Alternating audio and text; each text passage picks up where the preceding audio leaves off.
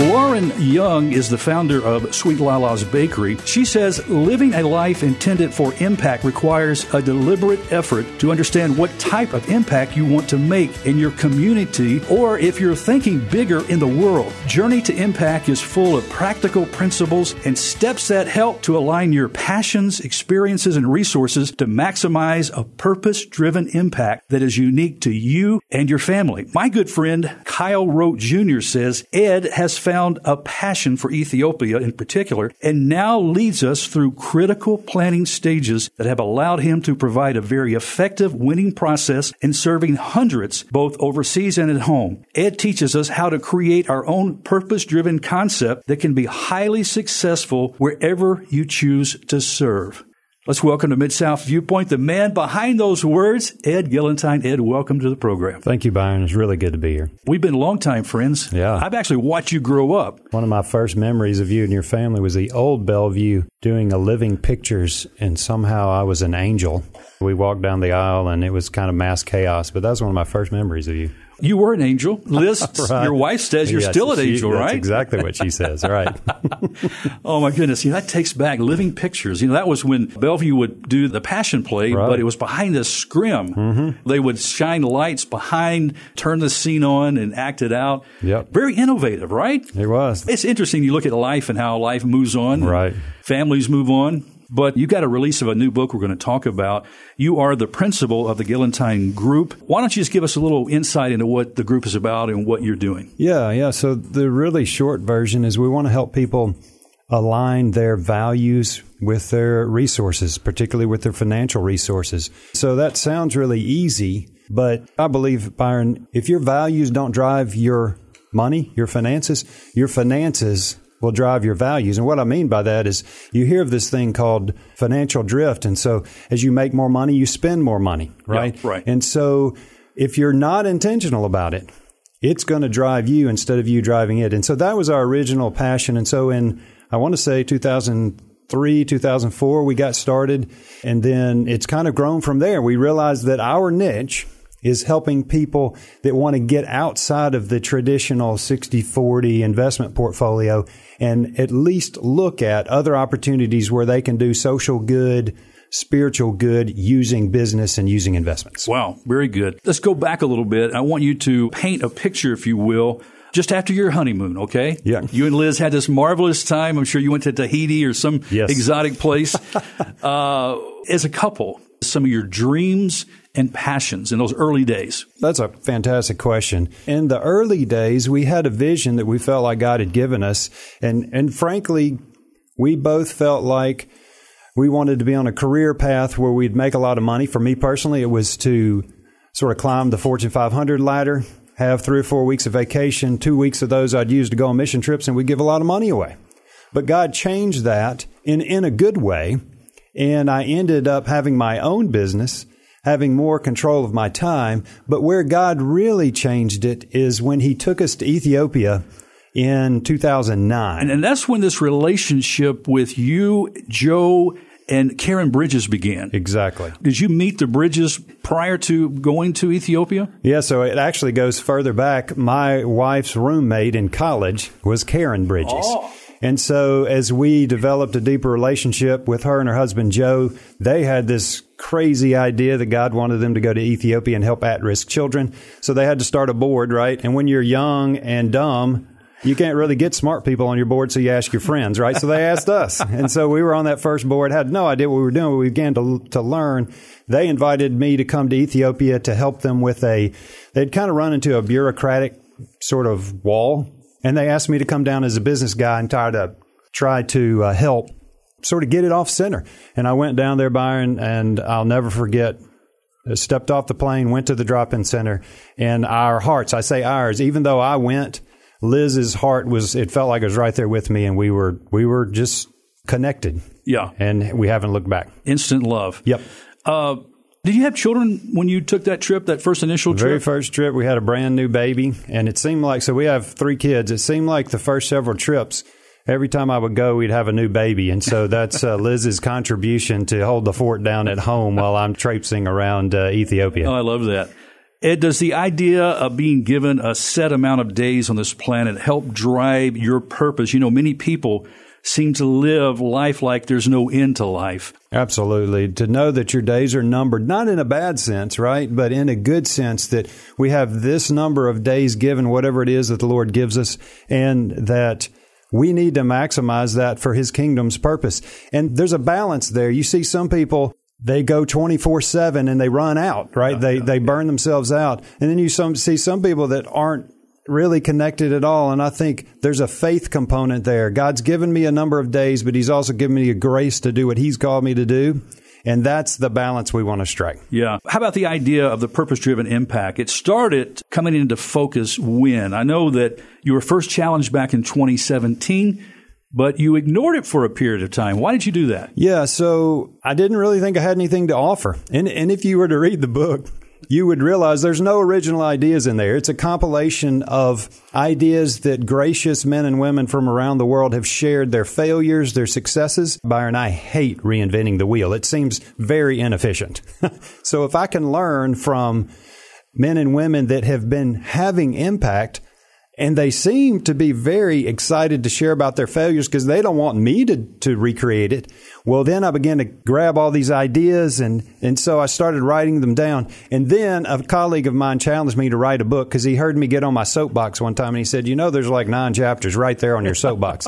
And I said, no, nobody really wants to do it. It's a lot of work. I don't have time. I got small kids, all those excuses. But over the next 6 months, it became clear that at least I needed to try it for no other reason than it would help me clarify what I thought. Yeah. And then it kind of went from there. A sobering moment for you came while standing on a balcony in Ethiopia. Do you recall what it was that disturbed you at that time? Yeah, it was my second trip to Ethiopia. The first trip, I'm all pumped up and I'm thinking, typical American, right? I can go raise a bunch of money. We can change the world. We're going to solve this problem in Ethiopia. Came back the second trip. Addis Ababa is the capital city. It's a beautiful city. And at nighttime, where we were looking down kind of on the bowl that is the city. It's a gigantic bowl. Some people say there's 4 million people. Some people say there's 8 million. There's no way to know, right? It is a bunch of human beings. And I looked down on that city. And this particular trip, we had run into some bureaucratic issues, Byron. And I realized that there were plenty of people out there that were not interested in helping. They weren't interested in solving the issue, even though hundreds of people, thousands of people over the years. This is a perpetual issue. This has been going on for many, many years. Yes. And it's the same issue in Addis as it is in Washington, D.C., Memphis, Tennessee, or whatever. It's a hard issue, right? Yeah. And I remember standing there and the Lord brought to mind Jesus looking at Jerusalem. And you remember He holds out His hands and He says, Jerusalem, Jerusalem, how I long to gather you into my arms like a mother chicken gathers her chicks in, but you would not. And that just stuck with me, and I wept. I think God finally gave me compassion for those people. It wasn't about me helping them at that point. It wasn't about me having these great ideas. It was about me being there and having God's heart for people. One of the questions, Ed, that surfaced at that moment, standing on that balcony, why in many cases do well-intentional attempts to alleviate need cause so much harm? And you just alluded to this a moment ago, but I want to kind of expand this a little bit because I think especially the Western mindset for us here, throw money on it and it's going to get better. Absolutely. 2 books. One is called Toxic Charity, written by a gentleman out of Atlanta, and When Helping Hurts by Brian Fickert out of Covenant College. Brian's been on the show before. Yeah, absolutely. Fantastic guy. I had been reading those books, and I went down there, and I realized, oh my goodness, Byron, I had some great ideas, but I'd even done some things, well-intentioned though they were, that actually hurt. So, for example, and this is kind of a really basic example, but at our farm in southern Ethiopia, it's very rural. And what if we decided that it was a cold winter and we needed to provide firewood for everyone? And so we go somehow provide firewood. What happens to the 4 or 5 guys in that village that their job is to provide firewood, right? They're out of a job, right? And so those are the unintentional things that can happen. Can I just stop 1 second here? It reminds me of a story. You know that our family used to serve as missionaries with Transworld Radio. As we were preparing to go, there was a couple, Dwayne and Millie Gow, who had been with TWR for many, many years. He was one of our trainers. He, in the early days, was assigned to go and start a new construction site in Sri Lanka for a transmitter. When he got there, he realized when they wanted to move a pile of dirt, it wasn't to bring in a bulldozer and pick up like you and I would think to do, because that would take away from the people's job, as you said. It was one bucket at a time. A bunch of men that would come with their buckets and move the pile of dirt. And then when it came to erect the tower, the structure of the tower, they first had to build a bamboo structure to be able to build their tower, which that's not how we would do it in America. That's exactly right. So it's being sensitive to culture too, right? Culture drives everything. A similar story at our apple orchard, we had a pretty significant drought the year after we planted the seedlings. And we took a little criticism because there's a video of some of our workers. Side note, 55% of our workers are female, which was a strategy for us. That's not culturally acceptable in Ethiopia. But we wanted to provide jobs for women. Well, we had an emergency, and so these ladies, there's probably 35 or so of them in a video, are hand watering 10 or 20,000 apple seedlings. And so we took a little criticism. Why are you having them do that? Well, number one, we couldn't get the materials we needed for a bunch of reasons for the well. Number two, they love to work. Number three, that was their community connection working. So we knew, even despite the criticism, that what we were doing was right and it was good for them and healthy, and they got paid. So when the government, I think that year, decided to change all the uniforms for school, they didn't have to panic. They were able to go buy uniforms for their kids, send them to school. And it's those little things, I think, that are the manifestation of a cup of cold water in the name of Jesus, if that makes sense. It makes perfect sense, Ed. You know, there are needs all over the world, including here in the United States. I had a Bible college professor used to say, the need doesn't constitute the call. Right. Okay? How can I identify a need where God may have a plan to connect my past experience, talents, passion, and put the two together if that's in His will? Yeah. So I think as a tool is what I call a Venn diagram. So if you think about three overlapping circles that right in the center, they kind of all overlap.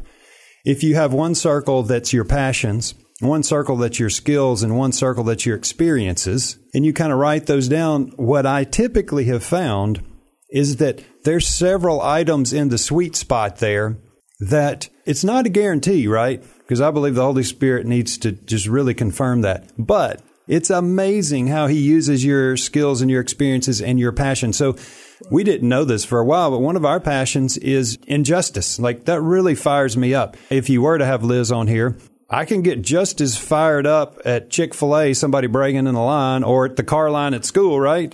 As I can for something significant like sex trafficking. And I'm not trying to compare the two, but I'm telling you that in my heart, injustice is a big deal. And that ultimately led us to at-risk children. Yeah. What are some of the obstacles have you found that people wanting to make an impact find when they start turning their attention to the area making an impact? What are some of those obstacles? Sure. I think the first thing you got to get over is your own sense of insignificance, right? I wrestled with the idea of using impact in the title because most people don't think, oh, I can have an impact, right? And I think that's wrong. We think Martin Luther King Jr. has impact. We think Mother Teresa has impact, but, you know, I'm just normal old me. Yeah.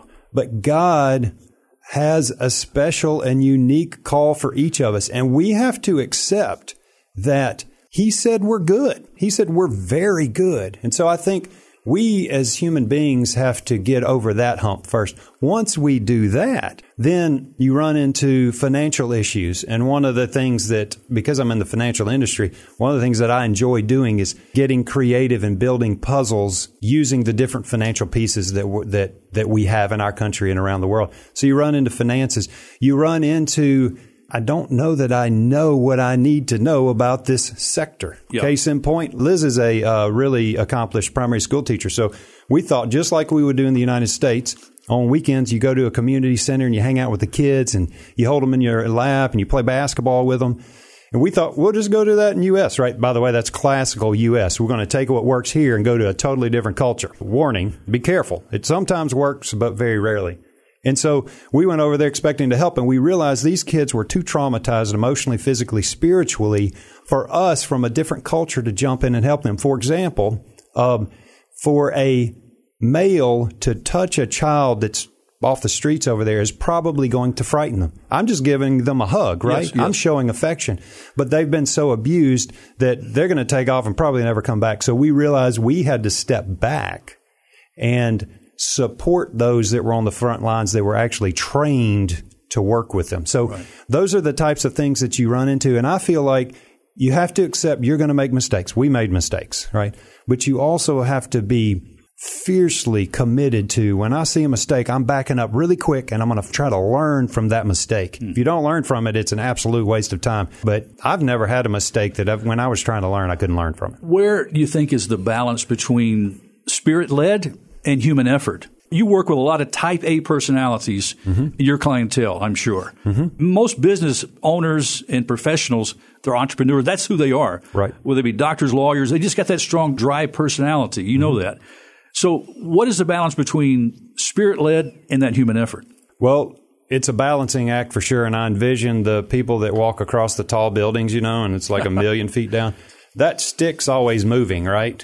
What they try to do is not get it way out of whack, right? And so I think whether you're a type A or on the other end of the spectrum, if you're really introverted, you want to balance your natural propensities with all those experiences and your skills. So, for example, Byron, you and I both know introverted people that can play extroverted, but they're exhausted when they do it. So you don't want to put them in a spot where they got to be extroverts for 12 hours a day. It's not going to work. You're trying to balance that. And I know this sounds crazy. I heard pastors and teachers saying this growing up, and especially Dr. Rogers, who was my pastor for 32 years, saying, you just know. I remember being in his office one time. He said, you will know when the Holy Spirit's giving you peace. Now, that's really hard because we want to be charging forward and sometimes we need to be waiting. So you do your work. You do your Venn diagram. You talk to the experts. Right. And then you say, all right, God, is this for me? And Byron, I remember when it was for me. There were three of my colleagues,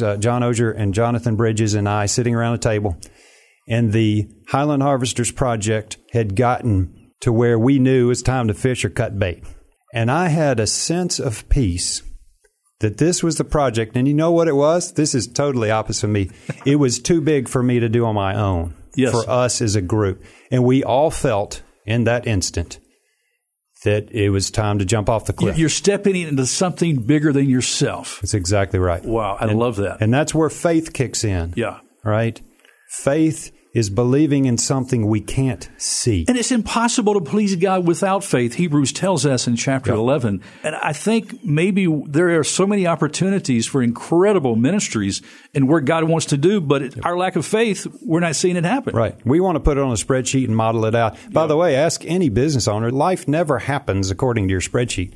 And yet we think missions or ministry or whatever should. So, yeah, that's where the faith comes in. And I'll promise you, it's the most frightening thing I do. What happens, Ed, if you don't see immediate results? I mean, even after you fine-tune the strategy, you know that your intent is right, but you don't see the results. Right. That's sort of the second phase of faith. I envision jumping off a cliff and you keep expecting to hit the bottom and you don't. And you got to keep trusting that God's doing it. The other thing I think that's important is that you have to trust that if it gets off track, God's going to get it back on track. But let me say this. I've wanted to quit seriously 3 times in the last 10 years. And for some reason, God has, through my colleagues, through Liz, through whatever. But probably the thing that has helped me the most, and I'm going somewhere with this, is a little 5x7 picture of a little girl named Sasina, who was the first little girl we were able to help in Ethiopia. And I got to meet her in 2009, I think. She was about 9 years old. And I printed that picture out, Byron, because when I bump up into bureaucratic insanity, when I bump up into people that don't want help, when I bump into running out of money, I put that picture on the table in front of me. And I remember that we're doing this for a person, not for a project. I'm not doing it for fame or fortune. I'm doing it for SOSI. Liz is doing it for SOSI. And when we want to give up, we realize that we're helping a little girl that's in generational poverty. And I think for believers, we got to remember there's another aspect to that as well. We're doing it for a person, Jesus, not a project. And that when the going gets tough, because it will. Yes. I guarantee you it'll get tough. Wow. That's what keeps me going. Ed, you just answered one of the questions. The book is dedicated to Sosie. I saw it in the beginning of the book, and I was wondering, who is Sosie? Glad we could discover who she is and about her life and how she has motivated you and driven you with this passion. Okay, let's talk a little about the rewards that your family has gained as a result of following these strategies and the methods that you talk about in your book. Yeah, so obviously there's a lot of rewards just listening to God and seeing Him show Himself as you take another step. But those ladies watering that field, I think you can probably check out our website, Highland Harvesters, or the Forsaken Children. They're singing Ethiopian hymns. I mean, they're having the best time doing some of the hardest work. When I realized that in a culture that is much more nuanced about its faith, men and women are coming to faith in Christ. When I realized that we believe we'll be able to have a medical clinic where there is none, when I realized that 150 people in a village that had no jobs have jobs. And then I'll tell this story just because I think it maybe sums it up, or one of the stories that sums it up. Our apple orchard is at the top of a mountain. It's about 9,000 feet above sea level. You can barely breathe. At least I can, because I'm out of shape. But when I went to visit it one time, they had cleared it out, and I saw this trench cut in there, Byron, and it went really long. And I'm just curious. I thought it was some sort of irrigation thing. And I said, what is that? And you could tell they were having trouble translating what this was. But in essence, it was a trench for punchy sticks. Remember Vietnam, they make the sharp sticks and stick it down in there? Well, the village we were working with and the other village at the top of the mountain had been in conflict. So we're talking in the last 60 years, men that were there remembered throwing spears, shooting arrows. It was that kind of war, right? The village we work with is the weaker one at the lower part of the valley, and they lured the other village down. They fell in that pit, and it killed a bunch of them. They also weakened a cliff and lured them out on that. So this was a lot of tension. And this is coming to light, right? We're parked right here. And so we had this big get-together. The village elders come, and they stick their spears in the ground, and that sort of signifies we're having a meeting. They're all in a circle, and they kind of squat down and stick their spears in. It's real patriarchal and goes oldest to the youngest and that sort of thing. Matter of fact, one of my greatest honors was to get a spear, to be sort of in that group of elders. So I keep the spear in my office. It's really special. But they got up there making these speeches, and we're thinking, oh, my goodness, either we're about to fire this war up again, or this is really good. It turned out to be really good. The elders, the two oldest guys, said, remember, we've been fighting over this. You remember we had wars, death, blood, and now God has brought these people here for reconciliation. We couldn't have preached a better sermon. But that's why we're there. It's about reconciliation. It's not about cramming the gospel down people's throat, because ag screams the gospels. Reconciliation screams the gospel. We just sort of sit back and watch God work. Wow. And it's pretty crazy. What a lesson for us here in the U.S. Yeah. As we look at all the racial tension. Yeah. Okay, you talk about this being a family affair, a multi-generational endeavor. Do you see signs where your children are showing interest and developing a passion to carry on the work? And I'm sure that multi-generational view can not only go to your kids, right, as you possess this ministry, but for those on the other side too, as they receive, as they partner with you. I would say from our family side, like any parent, it sort of ebbs and flows, right? Sure. But we have asked our children, typically on most trips, is there a gift you want to send down? One of your things or some money or something. I've always been amazed at what they send, like maybe their most precious toy or whatever. The picture with Sosie, the very first one I have, is she's holding a bunny rabbit that Mullen had picked out. She wanted to send down to her. Oh. So with our children, we're just living it out and trusting that God will change their hearts and shape their hearts. And I think He's doing that because of some of the things that they do and say and they question. Now, on the Ethiopia side, and many of my other colleagues, we've been down there probably 10 years or so. And so you're starting to see the little kids grow up, and you're starting to see what they do. There's challenges to that, but as we try to afford them opportunities to come on at Highland Harvesters, a future, it is really fascinating to watch how they want to respond to, I guess, the gift that they see God gave them, a second chance or whatever, by pouring into others. And so it's still new, it's still early for us, but we see tiny little shoots, green shoots, yes, of God working. That is exciting. Well, our time is coming quickly to an end. One thing I want to find out is what you are hoping that readers walk away with. What's the take home? It's real simple. It's the same thing I want for me. Number one, embrace the unique impact purpose that God has for you. It's unique to you. Nobody else has got it. And if you don't do it, it's not going to get done. So number one, embrace that uniqueness that God's given you. Number two, begin shaping and building a thoughtful impact strategy. That takes time, it takes work, and it takes effort. The third thing, get off the bench. The game is going. God wants His people out there. You can be like me and you can overthink it for 30 years. At some point, you got to get in the game. And so if people read that book and it encourages them, I'm unique, embrace it, I can do something, and I'm going to start doing it, I'm stoked. Oh, that's great. Are you available for personal consultation? How can somebody contact you? Best way to do it is go to the website, edgalentine.com. It's kind of centered around the book. And there's a link you can click on that'll send me an email. And we are happy to talk about people. You can tell, Byron, I get fired up about it. Matter of fact, the hardest thing for me to do is shut up. So we'd love to talk to people. We'd be happy to do that. Journey to Impact, a practical guide to purpose-driven investing. It is an Amazon top 50 on the charity genre. Pretty crazy. That's pretty nice. And so Amazon's a place to get the book. Where else can we get a copy of the book? You can get it at Barnes & Noble. You can get it at Lauren Young's company, Sweet Lala's, here in Memphis, and also at the booksellers, Perkins and Poplar. Of course, you can get it on our website, and it is in all the formats, so hardback, paperback, and digital. And you're working on audio, right? Yeah, sure I am. And so hopefully in the next 3 or 4 months, that'll be done. And for those Audible learners, you just fire it up in the car and listen to my amazing voice, and it'll probably put you to sleep. I love it. Ed Galentine, God bless you, my dear brother. Thanks for having me. Thank you Blessings for to you. What you are continuing to do for God's kingdom and making Christ known. And thanks for encouraging us to find that purpose, to be driven and passionate, ultimately to make His kingdom known. Thanks you so brother. much. Blessings. Well, friends, that's all the time we have on this edition of Mid-South Viewpoint. Don't forget now, the book is called Journey to Impact, and I would encourage you to get your copy of this book, A Practical Guide to Purpose-Driven Investing for the Kingdom. Please check it out. I'm Byron Tyler. That's all the time we have. Talk to you next time. Bye-bye.